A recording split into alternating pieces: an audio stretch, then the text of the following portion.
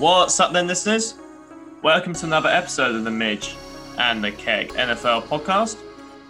Host as usual, Midge, alongside my co-host, the Keg. What's up, guys?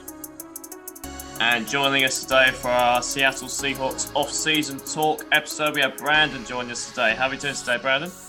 Gentlemen, appreciate you bringing me on and looking forward to talking some Seahawks football. Good stuff, no problem at all. The pleasure is all ours. But just before we get started, Brandon, I'll let you go into all your socials, everything to do with the podcast as well on your end. So I'll let you have the floor and explain to our listeners.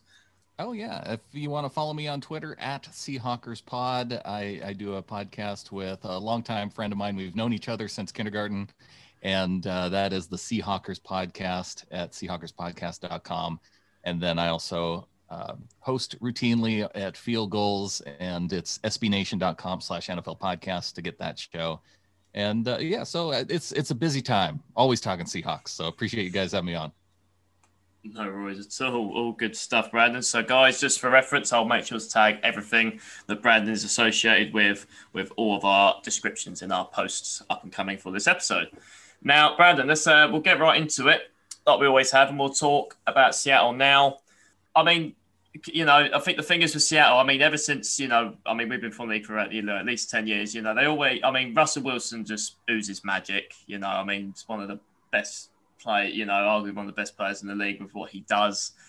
You just seem to when people knock you down, because, there's always been a lot of criticisms at all, they're not quite the Legion of Boom team they were. There's been a lot of, losses and stuff, but he just seems to get you double-digit wins every year, and it just magically happens. And you go 12-4, win the division again, and he was in the MVP conversation early on, and his stats absolutely show that, over 4,000 yards and 40 passing touchdowns. Arguably one of his best passing seasons he's ever had, with DK Metcalf and Tyler Lockett just being outstanding.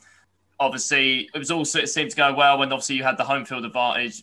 Obviously, we'll get a bit to that. It wasn't exactly a massive home field advantage due to the COVID pandemic.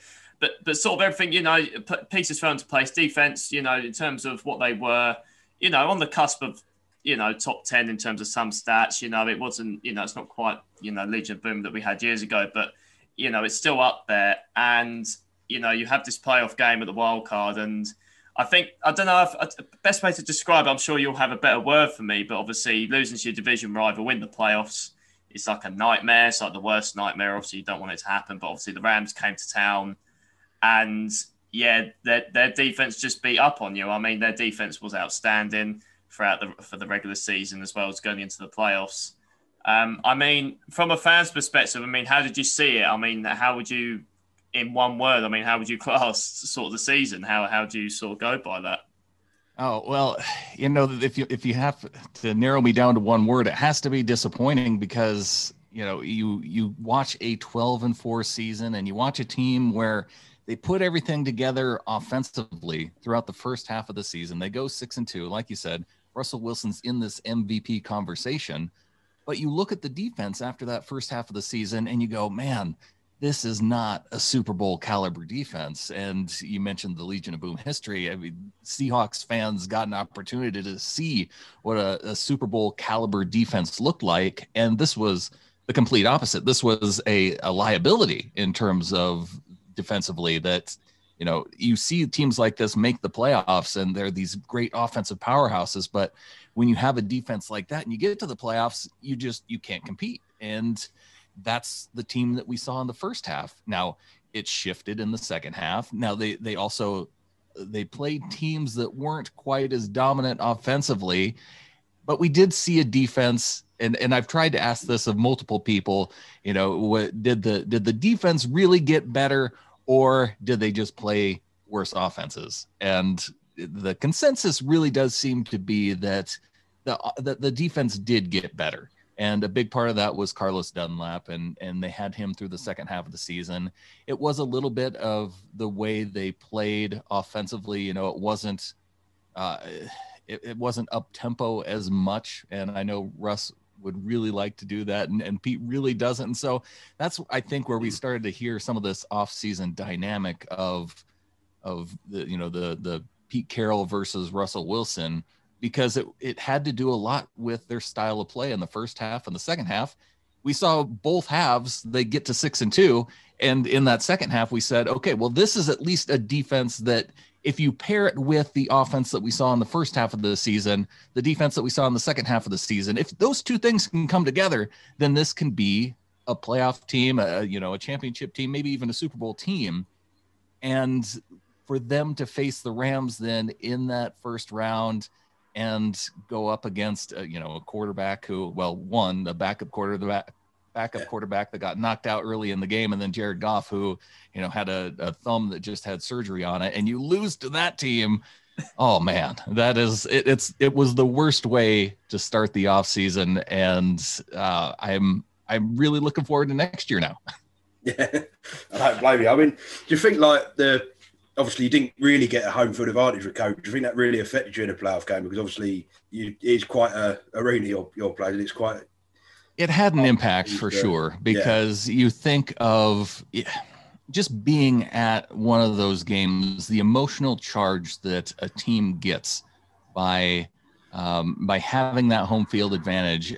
I remember the biggest one was watching the Seahawks go on the road in Carolina in 2015. And that was the Carolina team that ultimately went to the Super Bowl against the Broncos. And an outstanding Seahawks team, Russell Wilson getting into his, what was it, his third year, end of his third year, fourth year. And then you had the Legion of Boom defense that was still at the top of its game. And they went in, and just the emotion of that Carolina team, they hadn't played yet. They have the first round bye. They're at home, and they rattled off, 28 first half points against that Legion of Boom defense. So, that it can have a huge impact. And I think that if fans would have been there in the stadium, it would have made a difference. Would they have beaten that Rams team? I feel like every time that the Seahawks play the Rams, it's 50-50. And gosh, it stinks to lose to a division rival to have it, because I do think that they probably could have won in the second round had they got through the Rams in the first round. Pass interference, defense, automatic first down. Yeah, like you say, obviously you're playing Jared Goff as well. They've improved upon now, so it's not great going forward. I mean, if we talk about the offensive line, obviously Russell Wilson has had some words to say about it. It was apparently the best ranked offensive line that he's actually had at Seattle, but still like 16th best in the division. I mean, do you think there's massive improvement needed across the line? I don't think there's a massive improvement needed, and we're kind of seeing that begin to play out here at the start of free agency. Dwayne Brown, obviously a Pro Bowler, and as Russ has been saying, that he needs protection. He was sure to note Dwayne Brown, who has been a consistent Pro Bowl player, and really, when it comes to the other guys on the line, you had Mike Iupati, who retired, and so they're filling in at guard for him most of the season. When he was in there, he wasn't very effective. So you could see that was coming. And then Ethan Posick, it was really just his first year starting full-time at center. And you got your rookie Damian Lewis, who was on the all-rookie team. So he's a highlight of this past season. They actually pick a guy in the draft who started on the offensive line and looked pretty decent. He's going to need to improve as well. And then you had Brandon Shell, who through that first half of the season, we looked at Brandon Shell and we thought, holy smokes, this is a guy who is a clear improvement, what they had with Germain Ifedi initially. And then he got hurt, and the offense didn't feel the same then when Shell was in there. And we hoped that he would be back and ready in time for the playoffs. And he was just barely there. I think, with the way he was playing, their backup kind of swing tackle, he would have been okay. And they did re-sign him. I think that's kind of a low-key move that they've made in this offseason. But I think they're going to need all those guys with them back, and then bringing in Gabe Jackson from the Raiders. I think that's the one move that you can say, okay, well, they are going to be improved then, as long as everything else stays consistent. Yeah, and I think you've struggled to really improve it any more than that, signing you just mentioned because of your cap situation. I Yeah, mean, you've because there's only got so many $10 million guys that you can bring out on your team. And we saw with, I think the move that you have to look at is the Jaron Reed, cutting Jaron Reed. Yep. And you're kind of exchanging him for the Gabe Jackson. So you're sacrificing on the interior of your defense now for the interior on your offensive line. Yeah, I mean, this isn't even updated, and you're still sort of, you got no money. It hasn't updated with the Dunlop deal from yesterday, I believe. So, I mean, there's probably more cuts to come. I mean, is there anyone here you can sort of see moving on? The only guy that we discussed that maybe they could move on from is Quandre Diggs, but really they don't have to move on from anybody. And I don't even know if they had to move on from Jaron Reed, because if you extend Tyler Lockett and sign him to multiple seasons, Jamal Adams, he needs a new contract. So if you can extend him, and there's some other players too, where you can, if you give them extensions, that frees up cap space for this year. And then they can, once they make these signings official, then they'll still be under the salary cap. Yeah, and I think after we've brought up Jamal Adams now, I mean, if we talk about the trade, I mean, for me, it was a lot to give up for a safety. I don't know what your thoughts on him. I think he's played well this year, but I'm not sure he's been as good as a 2 first-round pick trade safety needs to be. But for a guy who comes in and in what did he play? 12 games this season? And he breaks the defensive back sack record in fewer than 16 games. So there's only so many guys in the NFL that can do that sort of thing. And I think in terms of positional value, a lot of people, when you're talking about giving up 2 first-round picks, you're giving up those guys for, we just saw the 49ers trade up for from the 12th spot to the 3rd spot, and it took 2 future first-round picks to make that happen. So they're doing it for a quarterback.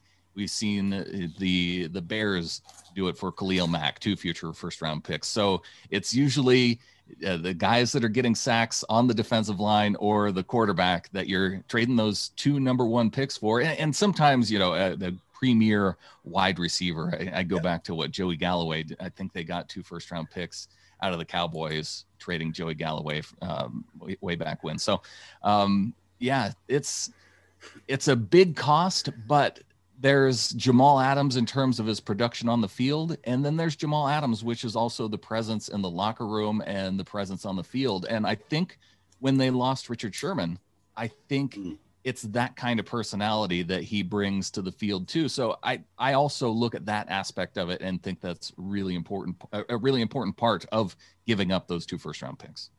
Yeah, and I know he said that he wants to retire with you and stuff like that now. I think he said that. But I mean, the issue is, I think, obviously you didn't have that extension. He only had this 5th-year option with you.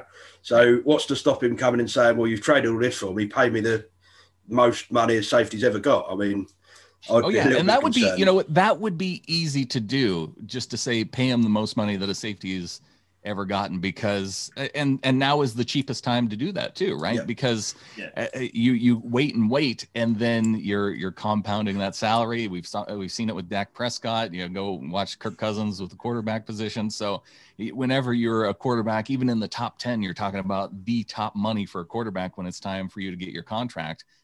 But with Adams, you also have that idea that, okay, well, he doesn't just produce as a defensive back, he also produces in terms of sacks. So could he get, I don't know, a Shaq Barrett type deal? And for me, I would even say, okay, what Tampa paid Shaq Barrett? Sure, make that happen. And you're still reducing your cap for 2021. You're signing him long-term. And I think you have a player that's going to be impactful on the defense now for the next 4 or 5 years. Yeah. I think it makes sense. And obviously, I know you're a fan of him, Midge. I know you're a fan of the trade. I mean, I think I think it's a good point actually, Brandon. You put on the presence. I think is obviously it's not undervalued, but it's obviously not talked about as much. Obviously, because when you put in trades in, you look at the production value rather than the other type of locker room value, which that's common. There's no like bad or wrong with that. But obviously, it's a good point in putting that out since Richard Sherman's departure. Obviously, other than, I think, correct me if I'm wrong, I know KJ Wright has sort of come back in the frame, but Bobby Wagner. And KJ Wright and Bobby Wagner both are team leaders. But in terms of, it's different. They're leaders in one sense, but the kind of vocal leader that you could hear from Adams, it was more in line of what you got with a guy like Sherman and where I feel like Bobby Wagner, KJ Wright are more in that Cam Chancellor type mold of, they're dominant type players, and, they have that, they can provide that type of leadership, but it's a little bit different. Yeah. Oh yeah, massively. I think on that back end as well, like you say, because there was no one else there since Sherman, it needed someone to take control. As much as obviously he's not with you anymore, he's just left to the Jags, but obviously someone like Shaq Griffin, who, was turning out okay, he was never going to be that guy like a Sherman, like in terms of not the production value, but obviously just more of, like you say, that presence. So, right. Like you said, I think in terms of value, I think people will look back at this trade and go, it was worth it. In the end, I think if the production is still going to be there, which I can see it be happening, I can't see why much else will change. I think people will talk about this as probably a better win for you than what you gave up to him for the Jets, because the Jets are the Jets here. It's depending what they do with their picks. So I think people are going to look back at it like that 100%. You have to look at where the Seahawks draft historically. Yeah. If you're making it into the playoffs, you're the number 20 pick or higher. And generally with what the Seahawks have done at those number 20 higher picks, now that's a way for them to accumulate, and what they have used those for is a way to accumulate multiple second round picks, third round picks. And, they've been able to draft in terms of volume. And really the 2017 class is a good example of that, where they turned picks. They had 11 draft picks in 2017.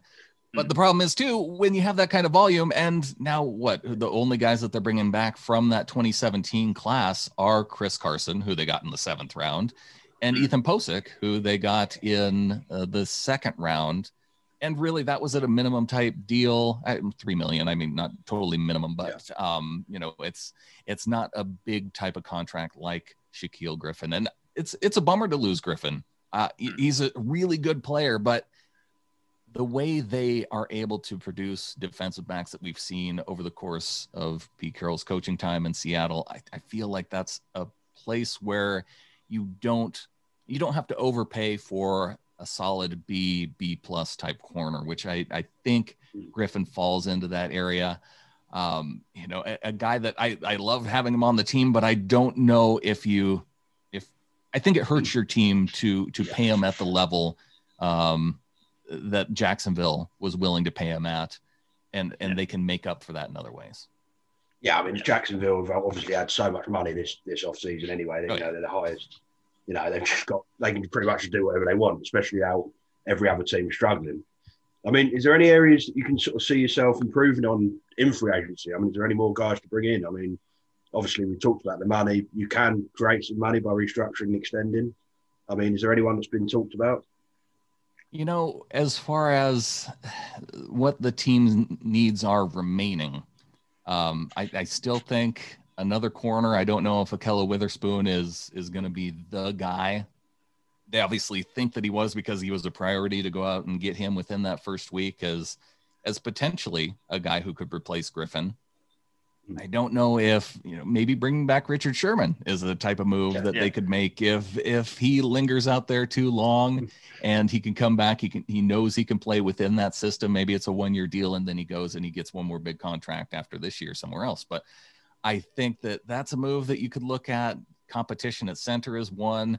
Third wide receiver is another one, because they lost David Moore to the Panthers. And that's a spot that it would be nice to be able to improve. Russell Wilson lobbying for Antonio Brown. Is that the type of move? If you look at Seahawks retread type players, is Golden Tate a guy who you could bring back and fill in that role too?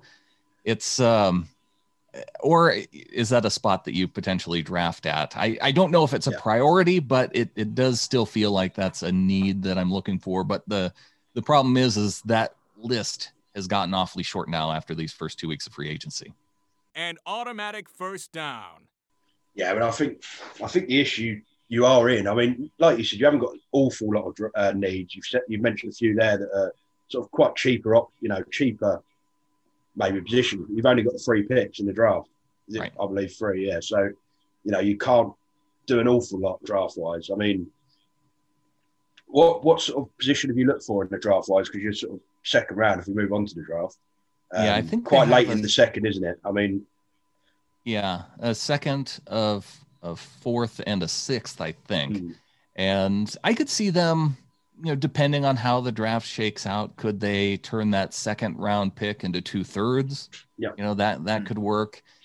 I think just at what I'm thinking now with the depth of the wide receiver class, that would make a lot of sense to go wide receiver. I could see them going center, with them bringing Ethan Posick back on a 1-year deal. Could they bring in a center? And that's really a position in the draft that generally, second and third round centers, you see those guys being able to compete early on in their career. So that's kind of where I'm leaning. But with Seattle, they always surprise us. We didn't think we were needing a linebacker last year, and that's where they went with the first pick in what was it, 26 overall with getting Jordan Brooks. So they sometimes find a way to surprise us, and for once, I feel like that first round pick actually worked out pretty well for him. Yeah, and I like that policy of like going for sort of the best player available, regardless of need, because you're going to need that player eventually. If they're going to improve your team. And the Seahawks always say that they draft best player available, but they talk about it in a way of how they evaluate, and the positions that they need go into that evaluation of who they feel is the best player available. So I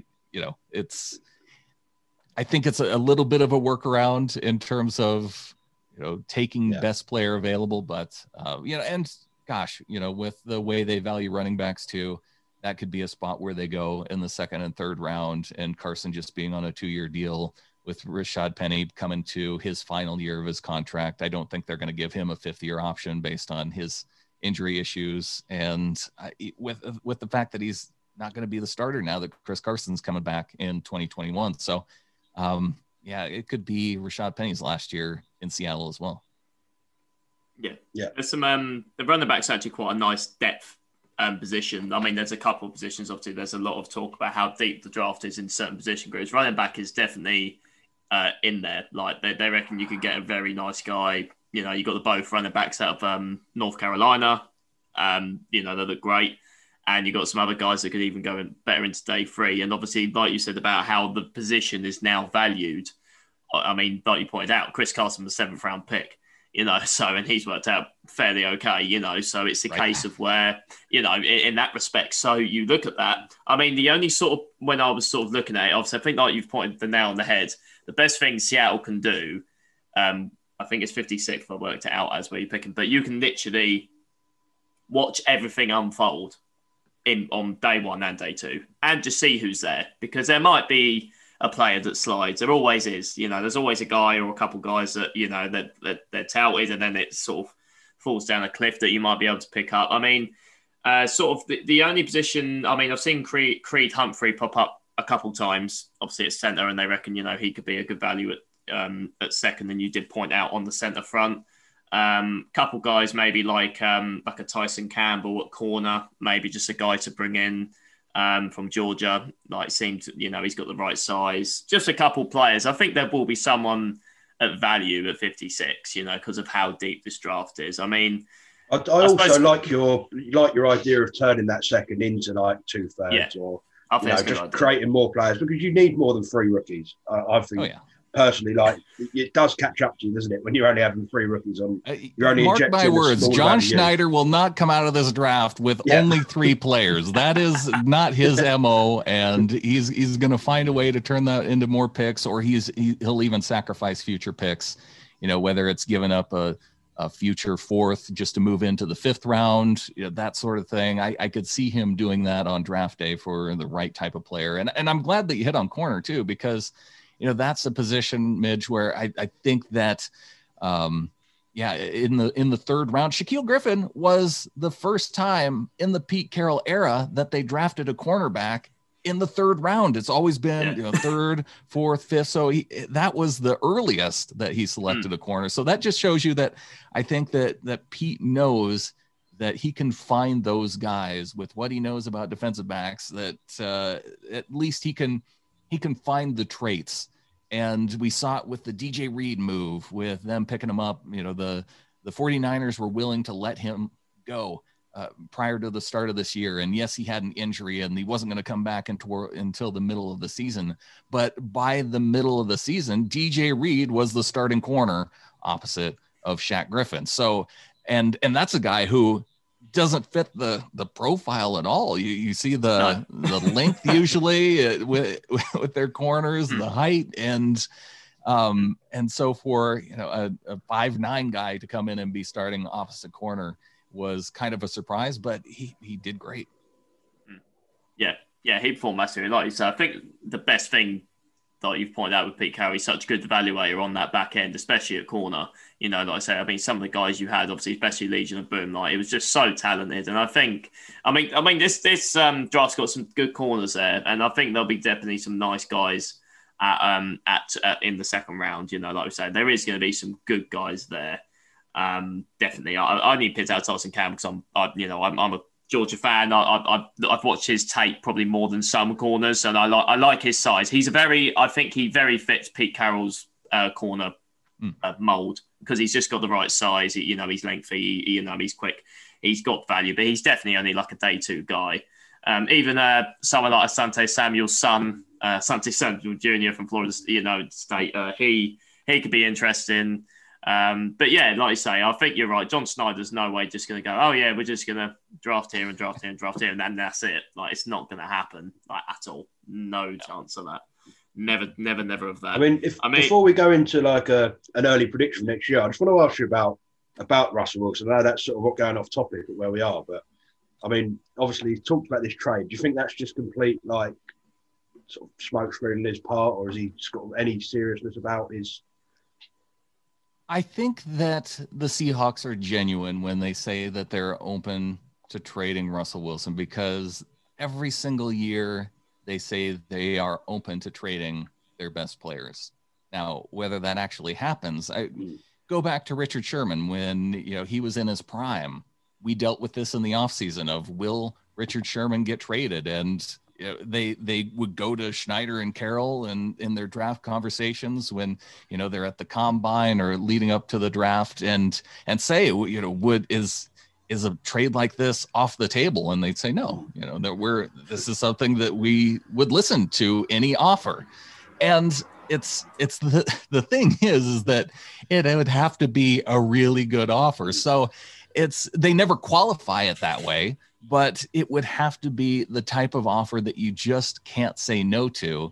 And when we saw the thing come out with the Bears being interested in Wilson, and we saw that they were willing to give up 3 first-round picks and a couple starters, although one of the starters was a guy that they were cutting anyway. Akeem Hicks is a darn good player, obviously, but not a big, I think, position of need for Seattle in that interior defensive line, especially. Well, maybe they need one now that they gave up Jarran Reed, but if they're willing to sacrifice his $10 million, what's to say that Akeem Hicks and his $10 million is all that much different? But you kind of get where I'm going here in terms of 3 first-round picks and 2 starters. It sounds good, but as a Seahawks fan, we've seen this team, what Russell Wilson can do.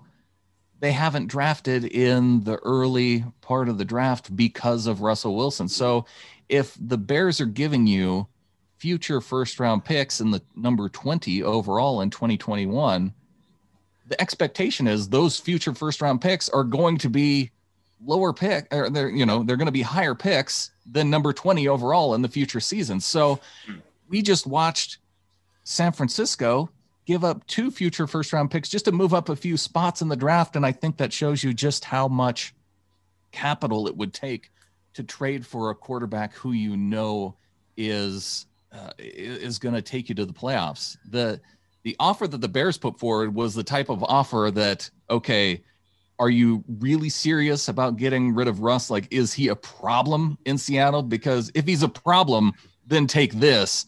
And you're just going to be satisfied because now you're getting a problem off of your hands. Now you also take on the problem of having a huge dead money cap hit because you're getting rid of a quarterback who's under contract for multiple seasons.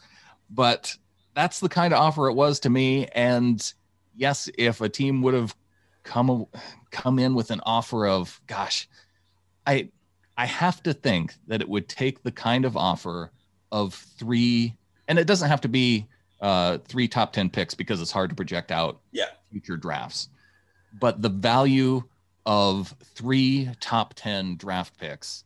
And so when you're getting into future years, then you're talking about essentially first, second, and third round picks every single year from the Bears for the next 3 years. And I don't know if a team is going to, if they're if they want to win long term, would they handicap their team by giving up those top 3 picks for the next 3 years?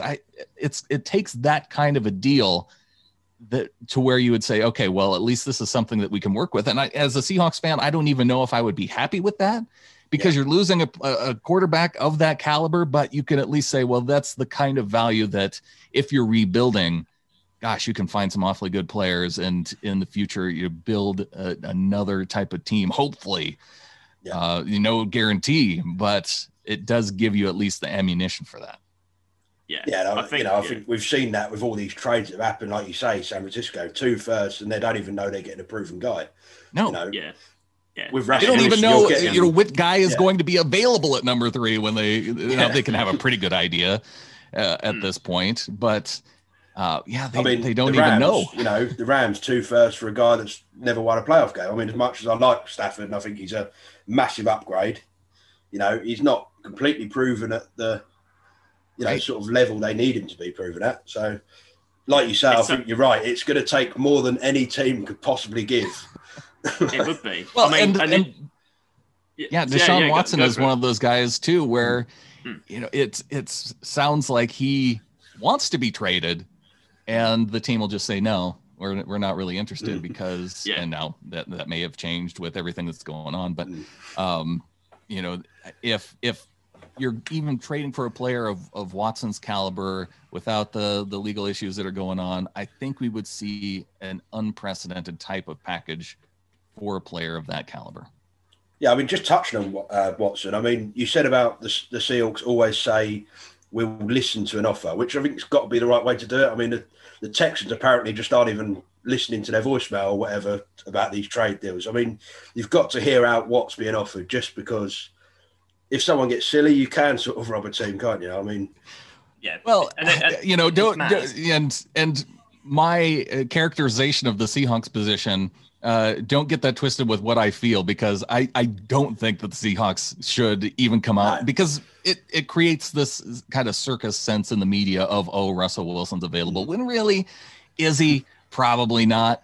And so if it were up to me, and it were that would be the one criticism that I would say of the team, is that I wouldn't do that. I would not come out and say that Russ is available, because of what I just mentioned. The type of compensation that it would take would be ridiculous, to the point that no team is really going to do it. And I guess the other thing that we didn't necessarily talk about is,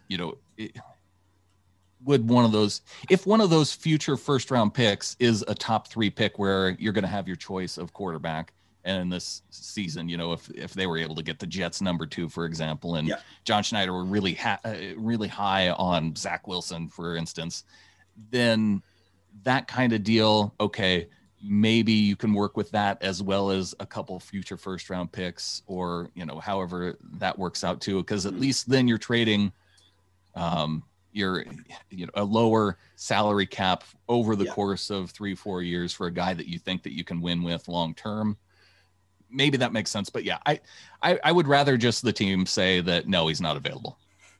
Yeah, I'm just to cap that off a little bit, because obviously I think you talk about that subject for ages, and I think we've hit on the main points. I think the one thing that really stood out to me, I mean, the keg knows how I feel about this, because it felt, like you said, it's a good word, it felt like a circus a bit, because I was actually saying to the keg, I was like, if this somehow happens, I said Seattle take over from Houston for being the most stupidest team in the league. Like, I'd just be like, what the hell are you absolutely doing? The reason why, no disrespect, like in the past few years, the reason why you have winning seasons and you are in contention is because of that. It's because of number 3. It is him. Like, Like, why would you even think about going, oh, yeah, well, we'll hear you out? And no disrespect. I mean, what cracks me up with that Bears offer, like I think that's a good point you touched upon on Akeem Hicks and Fuller. But even like them 3 picks, to me, Chicago aren't a quarterback away. They have, like, all right, they but just about scraped into the playoffs last year, like scraped it, like Right. somehow, because Arizona cocked it up. But it's just a case of like they're nowhere near ready. Even if they had Russell Wilson, I still wouldn't go they could win the Super Bowl. You know what I mean? Like, I think there's a few more holes for them. If they gave up a lot of, that's 3 future first rounds, and as much as I like Russell, at the quarterback age, Russell Wilson's not getting any younger either. Like, he's not in that bracket yet of like Brady playing at like 50, pretty much it's going to be happening, but he's not a young guy as he used to be. So, it all comes around. So I do think it was a little bit just like, it's just a bit of a circus, because I was looking like, if this happens, like, this is just ridiculous. Like, if it did happen. It's why a team like the Jets or the Jaguars, they wouldn't give up that first or second overall pick, is because, okay, yes, they're taking on now a proven quarterback that has won in the league for 9-10 seasons. But there's also the thing about, okay, well, we could get the guy who could be our quarterback for the next 10 to 20 seasons. And we know Russell Wilson isn't quarterbacking for us for 20 years. He's not playing till he's 50. So yeah, it's what makes a trade like that very difficult, is it takes another team to be Texans level stupid, and there's not a lot of those teams. No. Yeah, they're in their own. And the Texans really aren't that anymore either, because they've got rid of Bill O'Brien.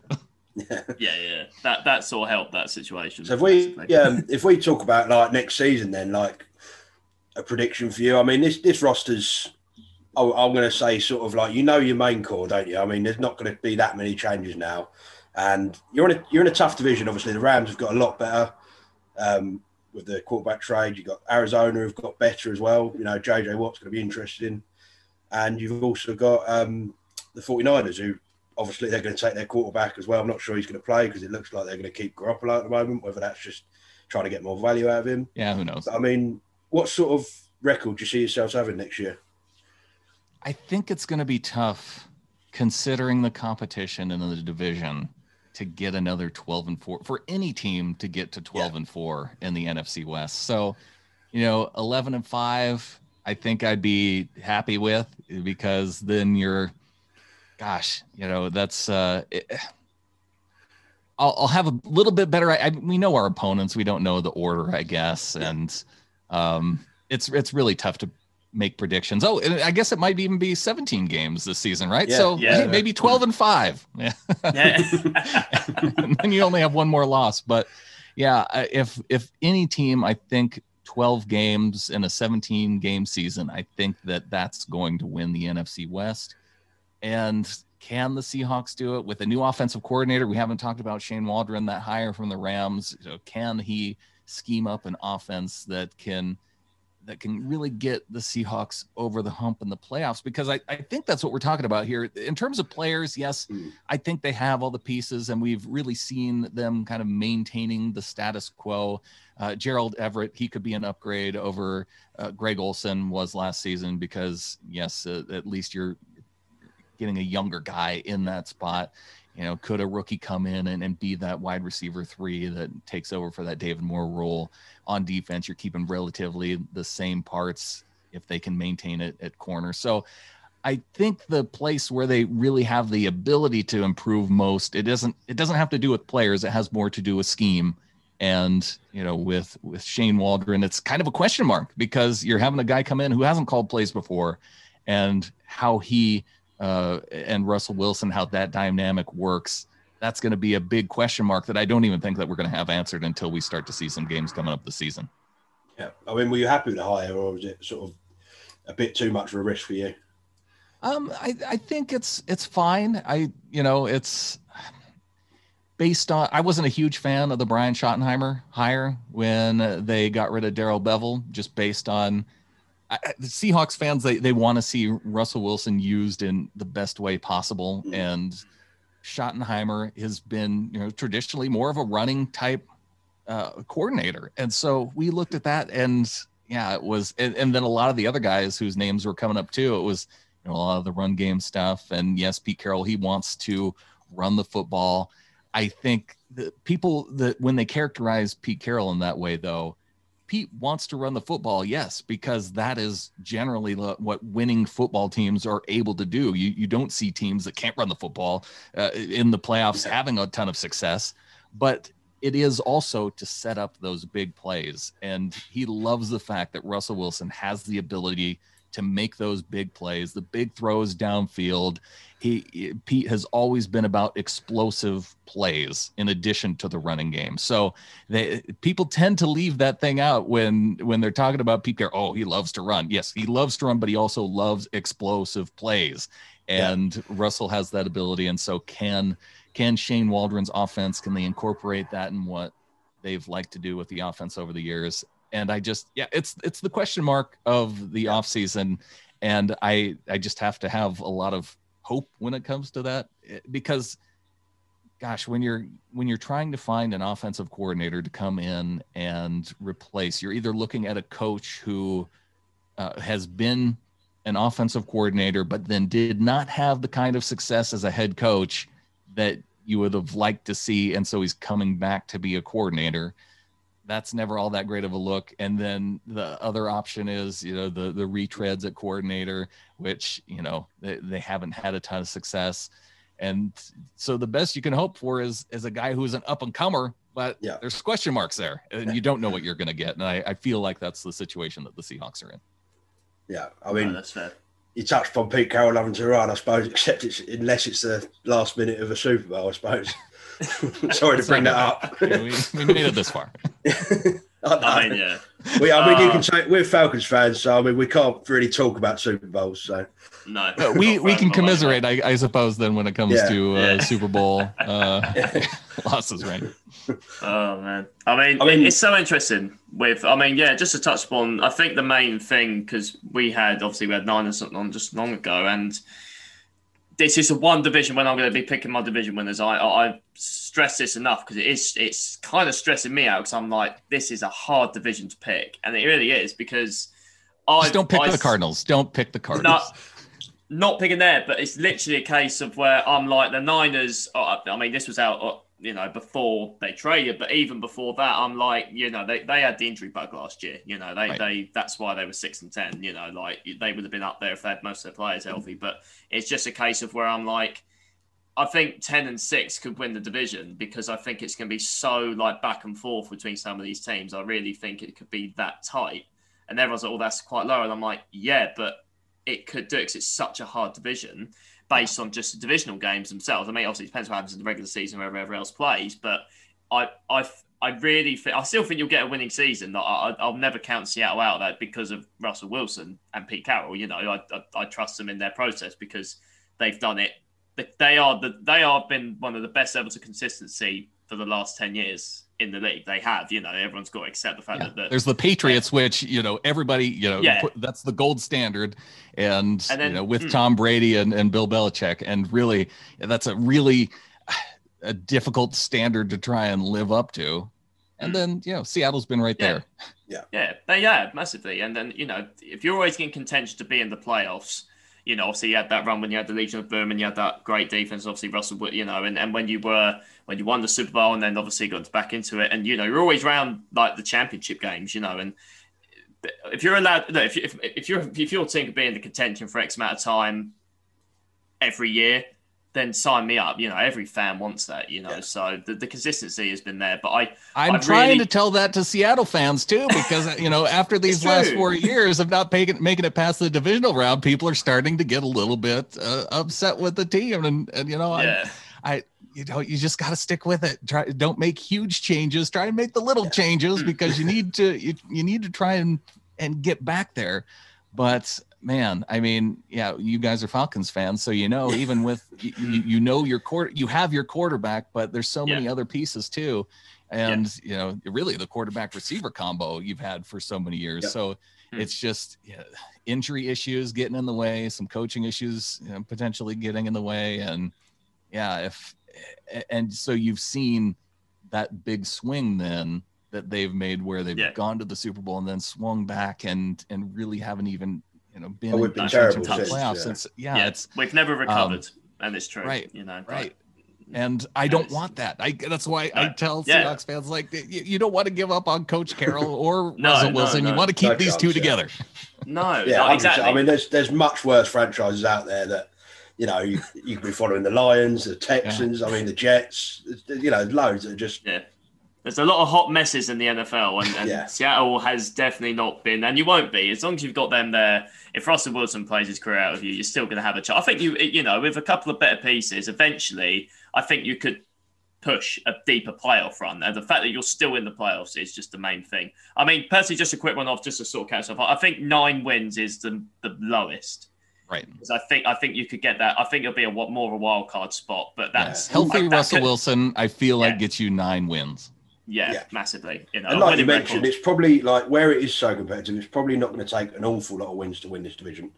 No, because it's so hard for each team, like 10 or 11, 12 wins will probably win the division sort of thing. Yeah. And like you were saying too, Midge, I guess the thing, when you're trying to decide between the Seahawks, the 49ers, and the Rams is that, man, if they can just get Jimmy Garoppolo level production out of the 3rd overall pick and get that production over the course of a season and have him stay healthy, which Garoppolo hasn't been able to do, then you probably are talking about a playoff team. And with their ability, the 49ers have done such a great job at drafting well. And so that was my big worry, that when they made that move, they've drafted well at a lot of other spots. They feel like they're a quarterback away. Now, there's a lot of risk that goes along with taking the 3rd quarterback off the board, but it's a risk reward type deal. And yes, even if at worst they get is Garoppolo level production, if they trade him away, then you're talking about a big difference in salary cap that they can now sign additional guys or keep some of those big name players on longer term because, Fred Warner, he's going to be needing a contract coming up. Paying Bosa on the defensive line coming up, so that they're going to want to keep those guys together, and it makes a lot of sense for them to make this move now, and I just hope it goes the wrong way for them. Wrong way.